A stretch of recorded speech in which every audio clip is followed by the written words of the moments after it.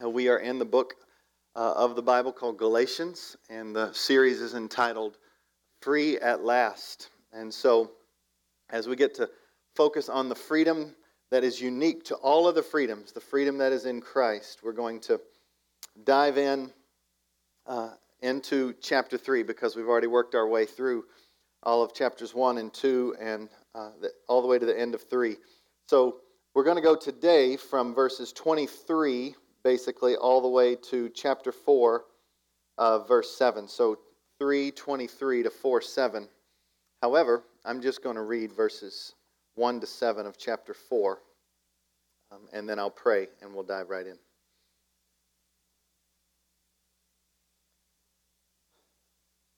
Galatians chapter 4, verses 1 to 7.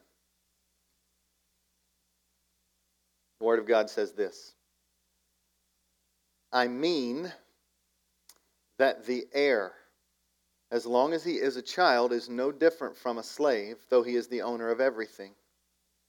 But he is under guardians and managers until the date set by his father. In the same way, we also, when we were children, were enslaved to the elementary principles of the world. But when the fullness of time had come, God sent forth his Son, born of a woman, born under the law, to redeem those who were under the law, so that, here's the beautiful phrase, we might receive adoption. Adoption as sons. And because you are sons, God has sent the Spirit of his Son into our hearts, crying, Abba, Father. So you are no longer a slave, but a son. And if a son, then an heir through God. Let's pray.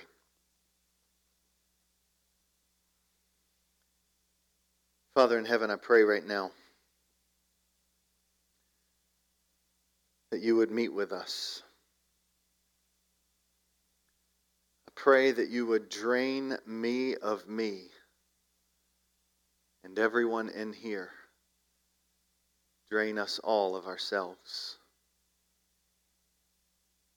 In the sense that we might have things that are standing between us and you, Father, we don't want any barrier anymore.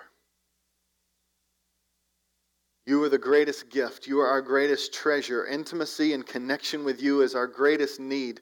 So, Father, it is your nearness that is our good, and I just pray that you would remove a spirit of indifference.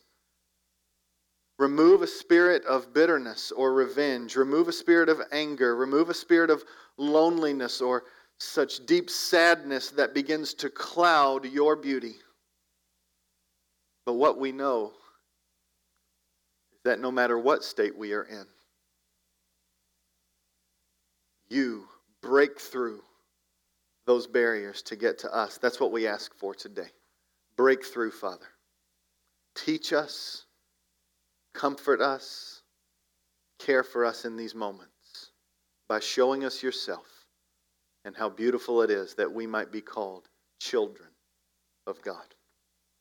Father, please move, I ask. In Jesus' name, amen. So, children have to learn to be children. Not sure if you've thought about this, but children have to learn to be children. Now, there's certain aspects of being a child that they don't have to learn, right? Like, I didn't have to teach my child to say mine. That just kind of happened, right? I didn't teach them to whine and complain. Maybe I did by my actions, but that'll be a different story for a different day. That's not unique to being a child. That's being human, right? What does it mean to learn to be a child, though? They had to learn to trust. Children had to learn what it was even like to eat. To even trust trust a parent to take care of you. Children had to learn not to fight, but to receive. Children had to learn to obey, because parents give boundaries for their good, and they had to learn what it looks like to live in those. Children are always learning, and then when siblings come into the mix, now there's a massive learning curve, right? What was once all mine is now shared. The most hated word in all of childrendom. Share. You have to learn to be a child. But what's interesting is that learning doesn't make them a child. They're already children. No matter how good they are at obeying, no matter how good they are at eating, no matter how good they are at fighting or not fighting, they're always children. From the beginning, they're children. And how proficient they are at acting like a child, how proficient they are at obeying doesn't make them any more or less a child. They're still a child. And so today, as we get to dive into this beautiful, precious word, this truth,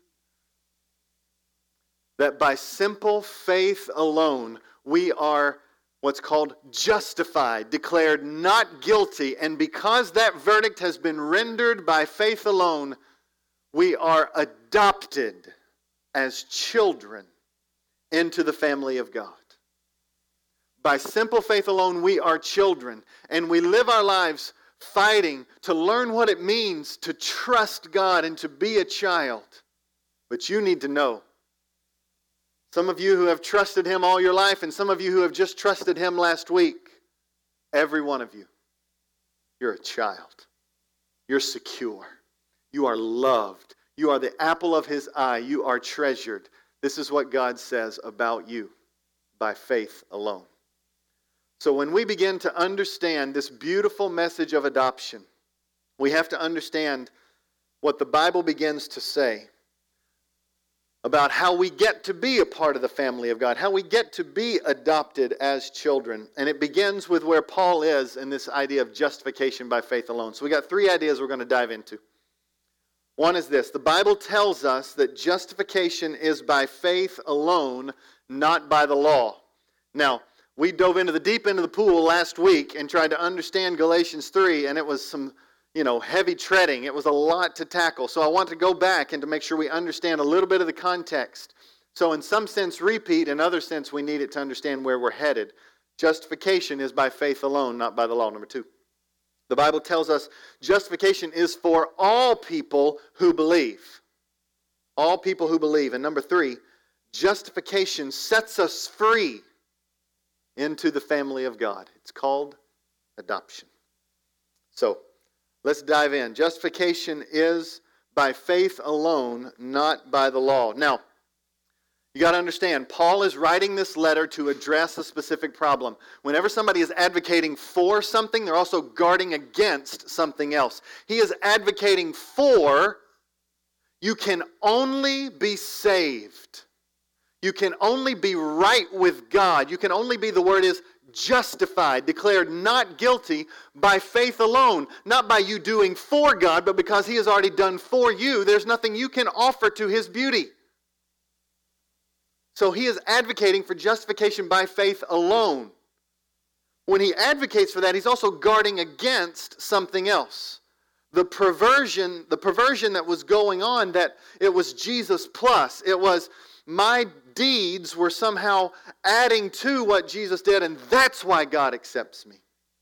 So let's understand the context. Jewish Christians were in a multi-ethnic church. It was the church in Galatia, which is modern-day Turkey. So these Jewish Christians in this multi-ethnic church, which means the church is filled with Jews and non-Jews, these Jewish Christians, both in their actions, because they were separating from those who were not like them at the lunch table, if you remember that in Galatians chapter 2, and in their words, they were saying, you must obey the Jewish law on top of faith in order to be justified. You must be circumcised. You must follow the Jewish traditions and the marriage laws in order to be right with God. So with their actions, separating at the lunch table, and with their words, you must add circumcision to faith. They were distorting the gospel of God. They were distorting justification by faith alone. Paul says, anyone who adds to justification by faith alone, let them be accursed. It is a damning message to say that it is faith plus something else. Because then it's all about what you can do for God, and if you aren't good enough, then how do you know you're secure? The gospel of justification by faith alone is meant for your security. Anything else uproots it and diminishes the glory of God. So Paul says it this way. If you say that justification, being declared not guilty, is by something other than faith alone, then Jesus didn't need to die. Look at Galatians chapter 2, verse 21. Paul says this, I do not nullify the grace of God.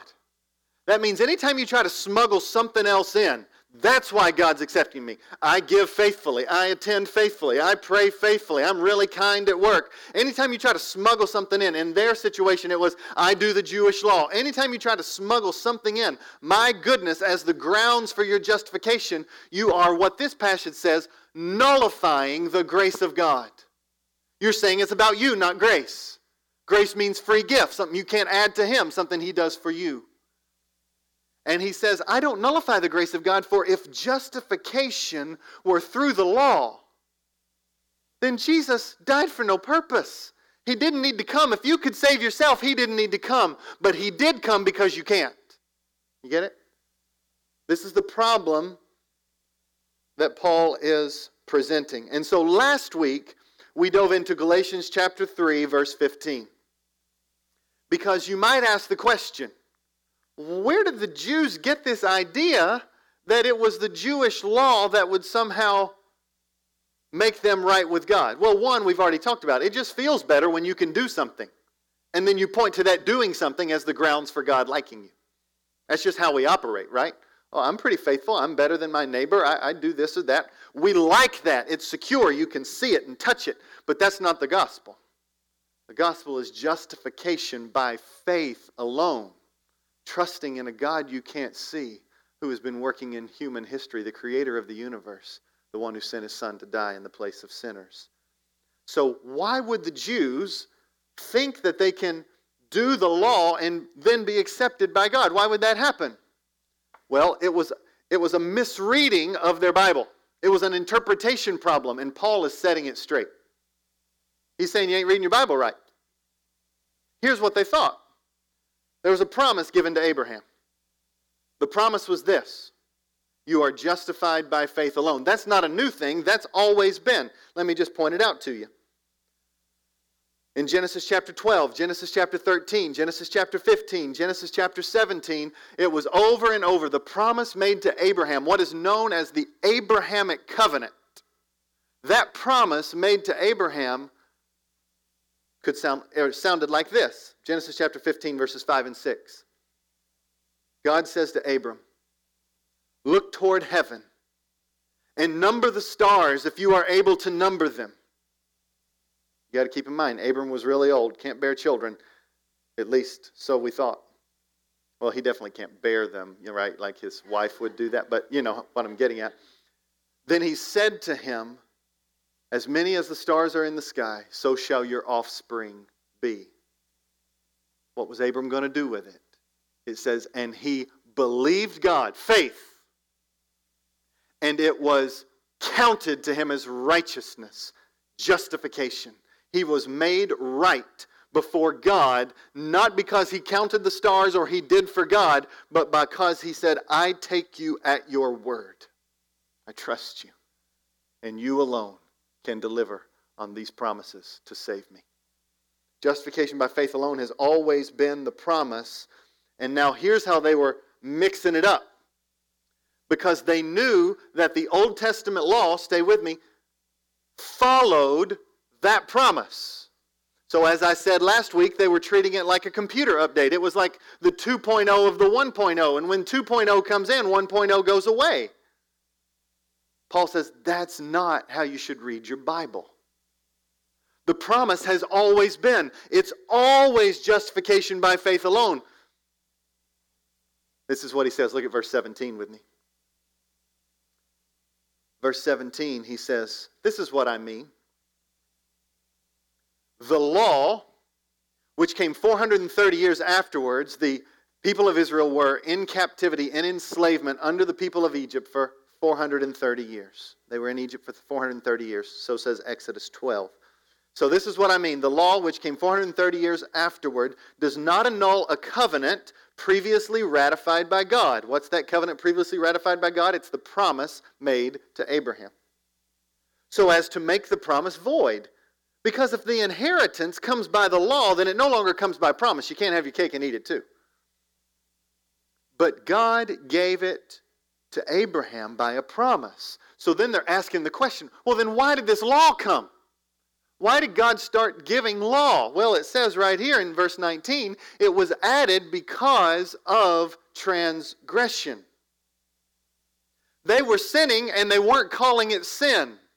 So God gives a law that says that action you are doing that you were saying was okay, it's actually sin. It's breaking the righteousness of me. It's breaking my right standards, and you shouldn't do it anymore. So the law was added to call sin sin, even though they didn't know it was sin. It was added to give names to sin. Adultery, stealing, lying, covetousness. The law came in to bring names to sin. And so this is why the law came. They were hurting themselves. They were defaming the name of God. So the law was added. Now, let's keep reading. It says in verse 19, the law was added because of transgressions until the offspring should come. Now, the promise was made to Abraham and to not all of his children. It was made to his one offspring, who we know as the Messiah, the coming Savior, Jesus Christ. That's who fulfills all of the promises. And so now we have a difference, and this is crucial for understanding where we're headed. There's a difference between the individual laws given to the people of Israel, 613 of them, and the Old Testament itself. Those are different. I like to talk about them as little L law and big L law. Little L law is the individual commands given to the people of Israel. Big L law is the book. Genesis, Exodus, Leviticus, Numbers, and Deuteronomy. Stay with me. I know this is like good night. He is just wearing me out. Okay, here we go. We're going someplace. Big L law, the book, tells you that all those little laws will never change the human heart.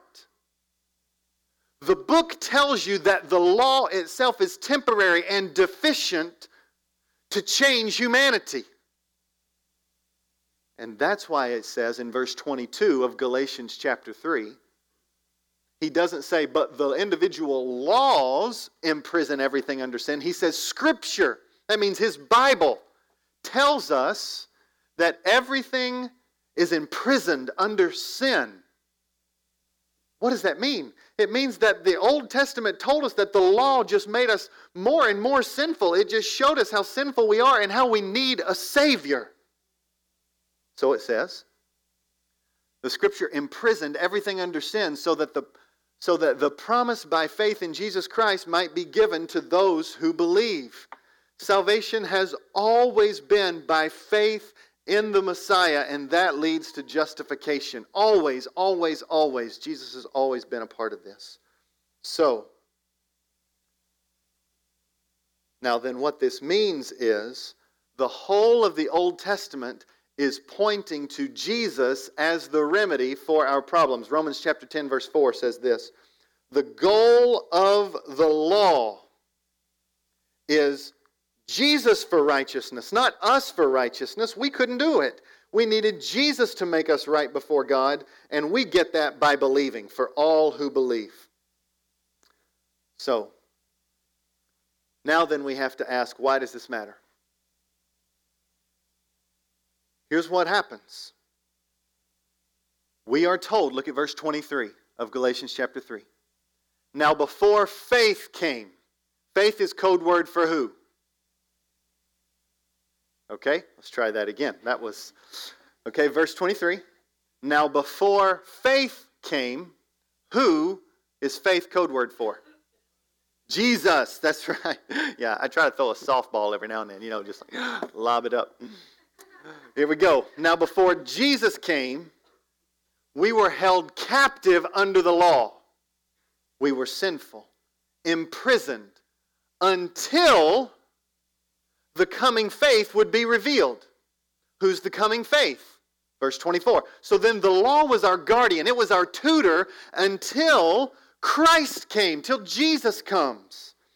So it was our tutor, our intermediate teacher, until the real teacher showed up on the scene. Well, what happens now that the real teacher shows up on the scene? Verse 25, but now that faith has come, we are no longer under a guardian. We're no longer under the laws given to Israel. Those are not our laws anymore. How many of you, seeking to obey your Bible, go out and build an ark? How many? Good. I'm glad you don't. You shouldn't. Why would I ask that question? Well, it says in the Bible, God said to Noah, go build an ark. Why don't you obey that command? Because that command was given to who? Noah. Now you've got all these laws in the book of Exodus given to the people of Israel, and those laws were meant to govern them. So when it says, don't wear mixed fabrics, and that was a law given to the people of Israel, am I needing to be in distress because I have a polyester blend? That I wear shirts that got some cotton and some rayon and some polyester all worked in there? Because I'm losing interest in the 100% cotton thing. They get really heavy and they shrink, all that mess. Is that a problem? The Bible says, shouldn't have your mixed fabrics. It was a law given to the people of Israel. So now we've got to ask ourselves. We've got to ask ourselves, one, then how are we to read the Old Testament at all if those laws aren't our laws? And two, we then have to ask, if those laws are not our laws, do we have any laws? Is there anything we're to obey? We probably should answer both those. Let's do that, okay? Great. How do we read the Old Testament? How do we read that? This way. One, as a book. Paul is laboring here to say there is a book, Scripture. The Old Testament is a book, and it tells us a story of how those individual laws fall short in changing humanity, and how all humanity can only have salvation through faith alone, in God alone, through the Messiah alone. That's the only way you can be made right. That's the whole narrative of the Old Testament. So you've got to read it as a book. Number two, that book tells us of the inability of humanity to be righteous. That book, the Old Testament, it tells us of our inability to be right before God by our own works. And I would push a little farther that it also tells you the consequences of trying to live your life your own way and not according to God's ways. All throughout the Old Testament, you see that God is holy and righteous and just, and you see these people living against God's ways, and you see devastating punishment and consequences for years and years and years because the people have rejected God, and they haven't lived according to His ways. Devastating consequences for our sinfulness, and it's meant to paint a picture. Death is what we deserve. We are all sinful, unable to make ourselves right before God.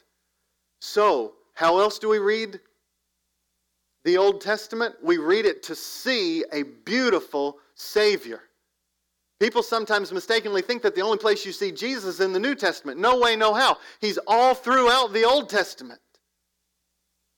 How do I know that a bruised reed He will not break and a faintly burning wick He will not quench out? How do I know that there's one coming filled with the Holy Spirit who will suffer in my place? How do I know that He became righteousness for me when I couldn't be righteousness for myself? Answer, I've read my Bible. It's the Old Testament. Yes, I know those things from the New Testament, but I see a beautiful Savior in the Old Testament. And friends, it gets massively practical here. When I get this phone call on Thursday that my dear sweet friends, members of this church, J.D. and Rachel Loftus, have lost their baby at 23 weeks. And right after they get it out, they just weep. And I just sit there in silence with them.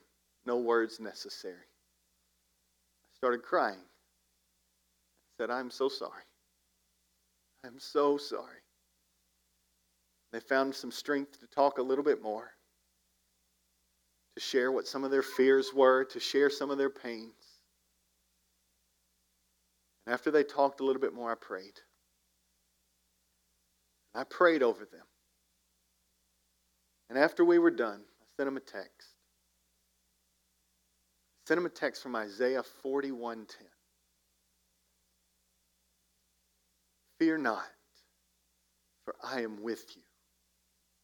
Be not discouraged, because I am your God. I will strengthen you. Yes, I will help you. I will uphold you with my righteous right hand. How in the world do I know that promise is for them?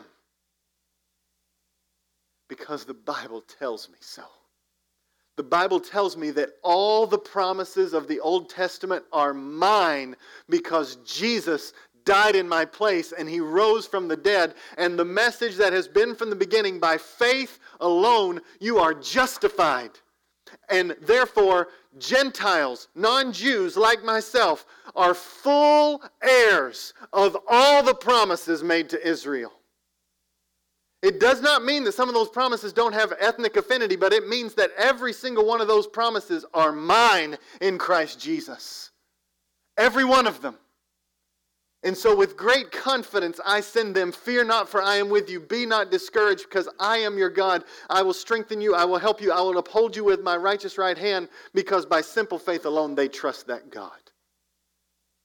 And then I wrote them right after that. I said, at every step, with every moment and every feeling, your God is right there. He is not distant. He is not passive. He is working. He is strengthening and praying and upholding and comforting and loving and holding you all as His loved children. I love you. Hold on to this. We know our God and we know His love by reading the Old Testament. We have a beautiful Savior. And those promises are ours because of Him. The final reason we read our Old Testament is because it helps us grow in wisdom. The Bible helps us grow in wisdom. I don't want you to hear I'm advocating for old over new. I'm just advocating for some of those who think the Old Testament isn't relevant or isn't helpful, that we read our whole Bible. And the Old Testament does make us wise. That's why we just finished a series in the book of Proverbs. It's the fear of the Lord that's the beginning of wisdom. The more you see God, the more you see His ways, the more you fear Him, and you don't fear other things. What's beautiful about the fear of the Lord is that it's an awe and a reverence that draws you towards Him, where the fear of everything else, it repels you and you run away from it. You only know that kind of intimate, attractive type fear, the fear of the Lord, by reading your Bible and knowing the graciousness, holiness, and justice of God.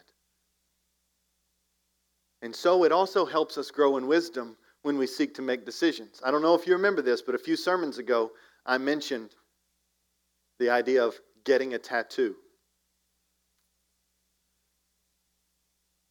The Old Testament clearly states you should not get a tattoo, people of Israel.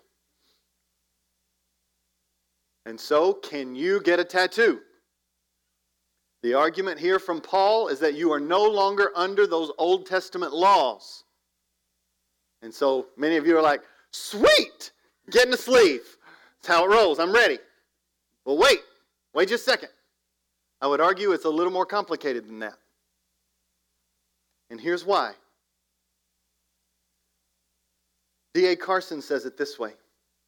It is not that there are now no laws to obey, nor is the command watered down by love, meaning, oh, God loves me, He's forgiven me, so I don't have to obey any commands. Neither one of those are true. It's not that there aren't any commands, and it's not that the commands He gives you, He doesn't really fully mean because He loves you so much. No, you've got to obey. Jesus is way more challenging and way more demanding, as well as more rewarding, than the legal system, the law, could ever be. So, I ask you, How does someone filled with the Spirit of God, follower of Jesus, how are they supposed to understand, should I get a tattoo or not? It's a little more complicated than that. Because the Bible says this, for whatever does not proceed from faith is sin. Romans 14:23. There's two commands in the Bible. Love God with all your heart, soul, mind, and strength, and love your neighbor as yourself. It's always been consistent. So you have to, no matter what you do, if you're going to get a tattoo, you've got to have a sense of, yes, I love God with all my heart, and I'm loving my neighbor as myself. It's okay. I'm free to do this. You can't be breaking those two commandments. So you're just like, well, but does that mean I can get one or not? Well, the Bible says whatever does not proceed from faith is sin. But you're not answering my question. Can I get a tattoo? Well, it also says in 1 Corinthians 10:31, whether you eat or drink or whatever you do, do it all to the what? Glory of God. But you're not answering my question. Can I get a tattoo? You walk by the Spirit. We crave law. We love it. And yet we hate it at the same time. It's like, don't tell me what to do. But then, if I really want to know what is right and I want to be accepted, tell me what to do. God says that's not how it works. We struggle that what it takes is sitting before the feet of Jesus and pressing into Him. And it's called in Galatians chapter 5 and 6, walking by the Spirit. And you would love for me to say, you can get one, you can't. That just ain't how it rolls. And for some of you, it is perfectly wonderful for you to get a tattoo. And for others of you, it's not. And I can't tell you why. And I can't tell you what. And I can't tell you where. But I can tell you this. Everything to the glory of God, for His fame. And you live in freedom. Don't live bound. Do it according to your conscience. So, dear friends, that's why we needed to ask the question. So are there any laws that we obey at all? Galatians chapter 6 verse 1 says, yes, the law of Christ.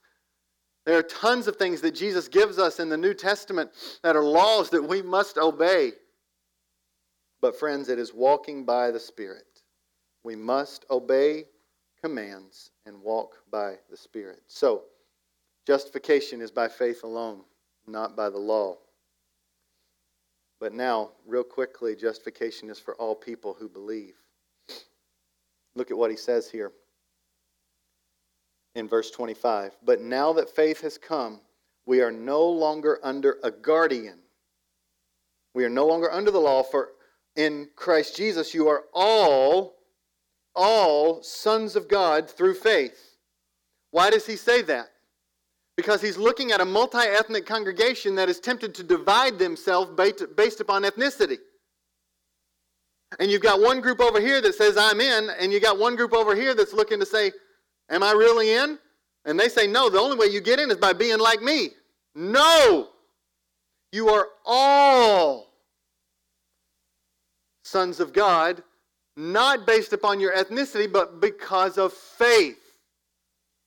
And that's why he says, verse 27, for as many as you were baptized into Christ Jesus have put on Christ, and that's enough. Now this is spiritual baptism.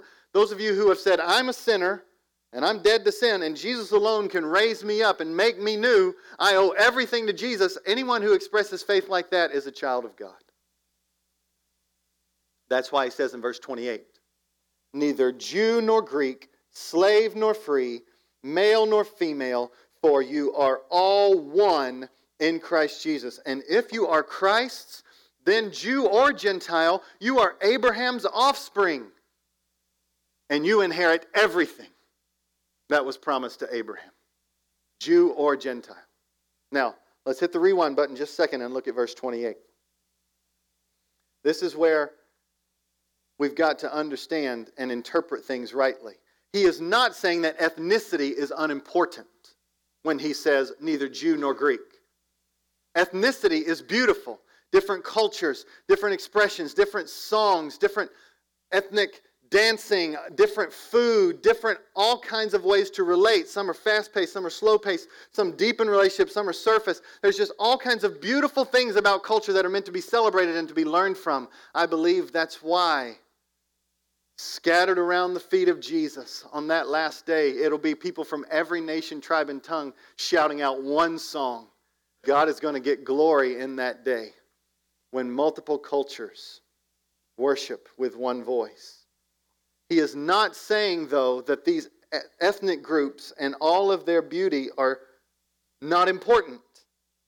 On the contrary, he is saying that ethnicity doesn't give you a greater chance to be saved. Go to the next one. There is neither slave nor free.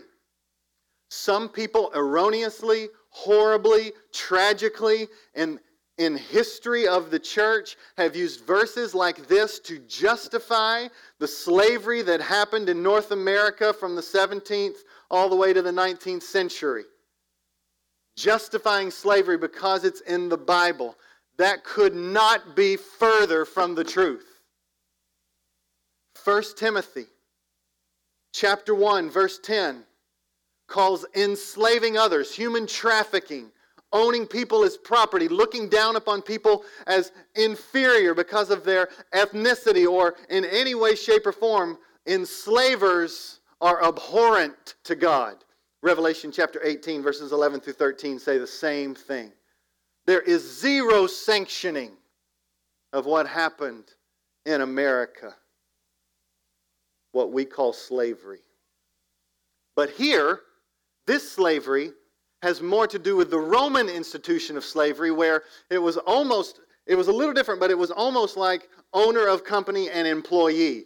And these employees, they had rights of ownership, they had immense wealth, there was all kinds of benefits, and they were able to get freedom after a certain time of working for the master. It's just different. But here he's making a statement. The owner or the employee, your wealth or social status don't give you any greater chance to be saved at all. And then he goes on, neither male nor female. Our culture is pushing that gender is optional. I am not at this time going to spend time dealing with all the issues of what the Bible says about gender and sexuality. We will do that, but not right now. It's going past what Paul is speaking to, but I will mention this.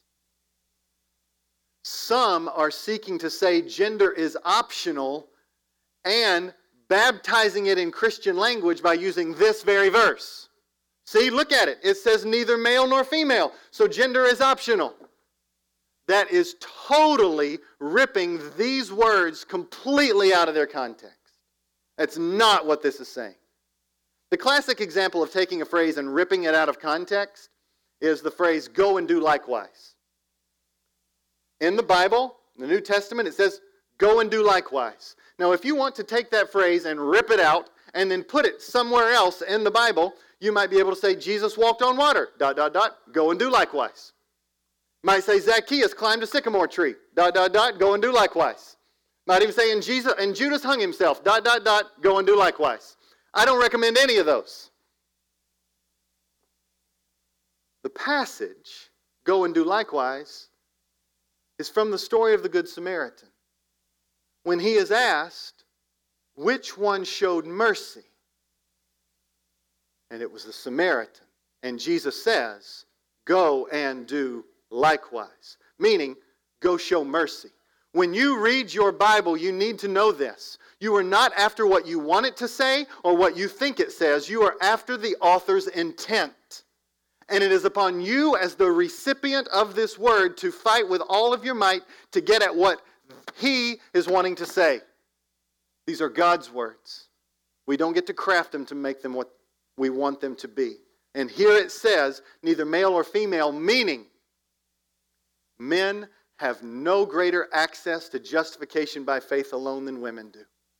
Justification by faith alone is for all. And so, dear friends, as we look at this passage, Paul is advocating that you are justified by faith alone and your ethnicity, your social status, your wealth, your gender, nothing gives you a greater chance than anything else. All by faith alone can be children of the living God. And so, that is the question. What does it mean to be a child of God? And Paul helps us right here. He says this. Chapter 4. Justification sets you free into the family of God. I mean that the heir, as long as he is a child, is no different from a slave. So let's shift our brains just a little bit. He's saying that you are justified by faith alone, and when you are made right before God, you are transferred into the family of God by adoption. And you become an heir of everything that's his. So he uses a story. I mean that the heir, as long as he is a child, is no different from a slave, though he is the owner of everything. Which means the child one day will inherit everything that is his parents or her parents. But in this situation, they're just like the slave in that they don't have access to it. Because even though the child is an owner of everything, he still, verse 2, is under guardians and managers until the date set by his father. Verse 3, in the same way, we also, when we were children, we were enslaved to elementary principles. That means the Jews were enslaved to the Mosaic law. The Gentiles were enslaved to all of their pagan rituals and how they would try to get to God. We were all enslaved until, verse 4, when the fullness of time had come, God sent forth Jesus, his Son, born of a woman, born under the law, to redeem those who are under the law so that we might receive. This is Christianity 101. We are recipients. Remember the hospital analogy from last week. You don't go to the hospital to tell the doctors what to do. You go to the hospital because you cannot figure out how to heal yourself. Receive. You just receive the treatment. Here, you receive adoption as sons. You cannot make yourself a child. And now, verse 6, this beginning phrase is where I want to finish and lead us to worship and end. And because you are sons. Because you are sons. In that culture, the son was the only one who had the right to the inheritance. So here he is saying male or female are all, quote unquote, sons, in that you all are children of God. You get all of the inheritance. Nobody is left out of this. You are adopted and you get all the rights and privileges of being the son in that culture, which was to get everything. And because you are sons, that inheritance begins right now. The first deposit of that inheritance is that the Spirit of God is placed into your hearts, and that Spirit cries out within you this familial connection. God, you are my Father. Abba, Father, I love you.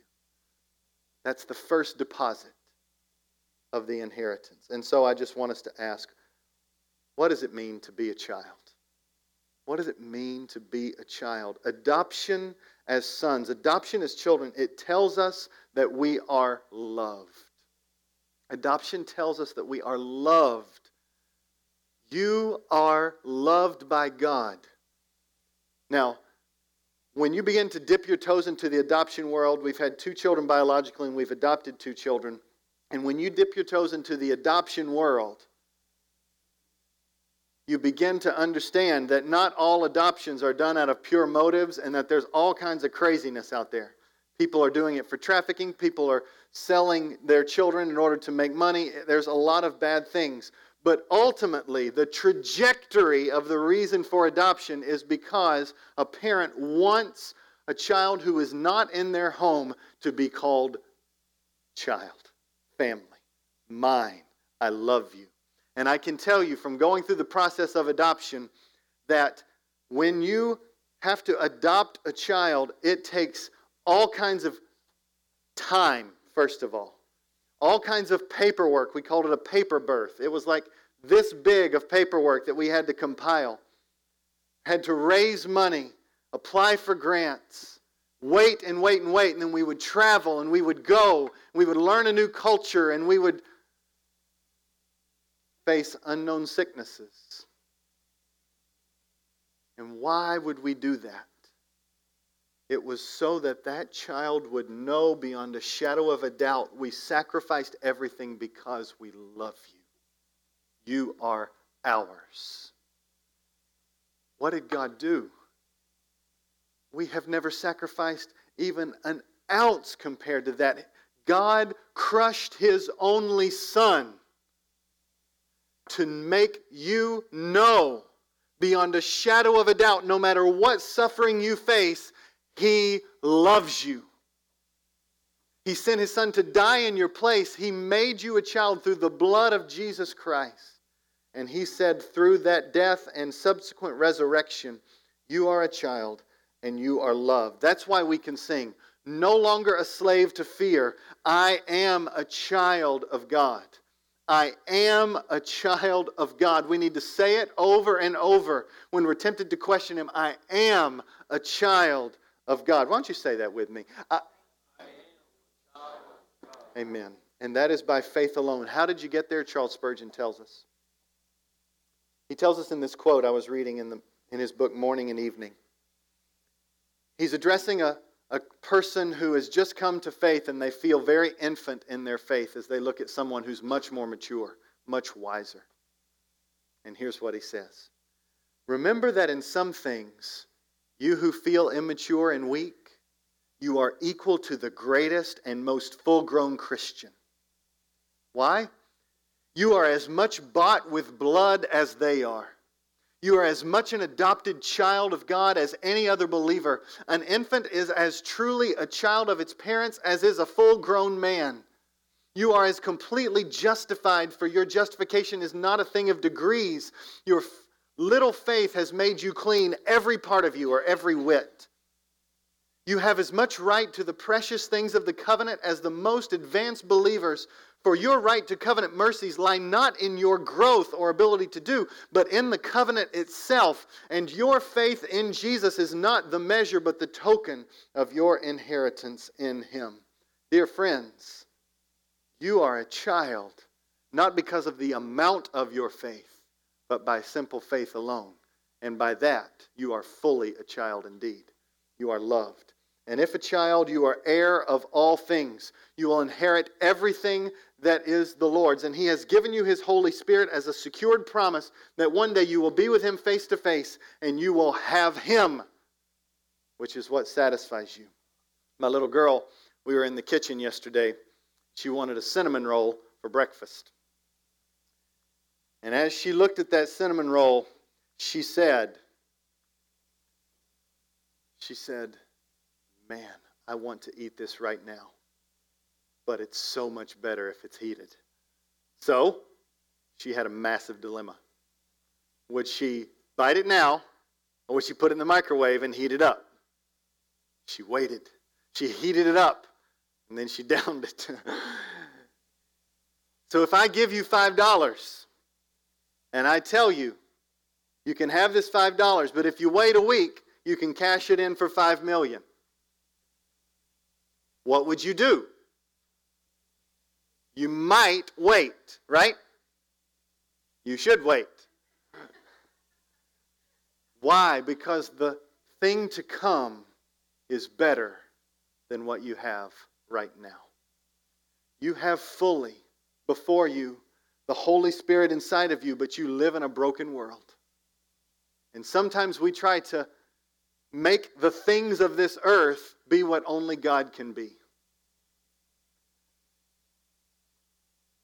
So what we need to do is we need to be faithful to make Christ our aim more than possessions. Make Christ our aim more than people. Make Christ our aim more than food. And in so doing, we're doing so because we are the heir of all things as children. And when you know you are an heir of all things, it humbles you to the dirt. Because answer me this. How many of you made yourself a child? If you answer, I did, then we can talk after the service. That's not how it rolled. And how many of you made yourself a spiritual child? Not one. It's by faith alone. God does that invading work into the heart, and He makes you His. And so the doctrine of adoption, that you are a child, is to tell you you are loved and you have everything that is His. And it's to make you humble. It's to make you humble. It's to make you humble to say, I owe everything to Him. You cannot pay back that nurturing parent. You just can't do it. How are you going to pay back for teaching you how to eat or taking care of this or that? I mean, we all have different expressions of who took care of us. It could have been a parent, it could have been an aunt, it could have been an uncle, it could have been a friend. But how do you pay back the one who nurtured you and took care of you and had put clothes on you? And how do you pay? You don't. The right response is thank you. And then, not for security, but from the security of love, God says, that's when you go and you love others with the gift that you've been given. Adoption says so much to you right now, but I pray that you know, justified by faith alone, not by adding anything to it, He looks at you and He says, you are my treasured possession. You are the apple of my eye. These are direct quotes from the Old Testament. You are precious. You are honored, and I love you. You're adopted. You're my children. Let's pray. Father, I pray that today, anyone who is not trusting in Jesus, that, Father, they would see this beautiful treasure to go after, namely you, Jesus Christ, and they would surrender their lives and give their life wholly to Jesus. I pray that if there's anyone in here who is not a child or who thinks that because they are better than their neighbor or they've been good for part of their life or they've given a certain amount of money, that somehow they're secure, I pray that you would uproot that you would rip that away, and you would create desperation that says, Jesus, you alone are my only hope. I trust in you. I love you. Save me from my sins. Father, come. Because I want people to know what it's like to be loved as a father loves a child. And Father, these promises are anyone's who trusts in you by faith alone. And Father, I pray for this church. I pray that this church, this precious, precious church, who is extending the love of Jesus in so many ways, as so many people in this church are hurting, I just pray, oh God, that they not only have the power to give away love, but they do that because they are so secure in your love for them. I pray, oh God, that this Lord's Supper time, as we go to the table, is just a way to remember and rehearse that you love us. You gave your only Son. He died in our place. He rose from the dead, and that is our hope. And so, Father, I just pray that people leave here knowing the love of God for them.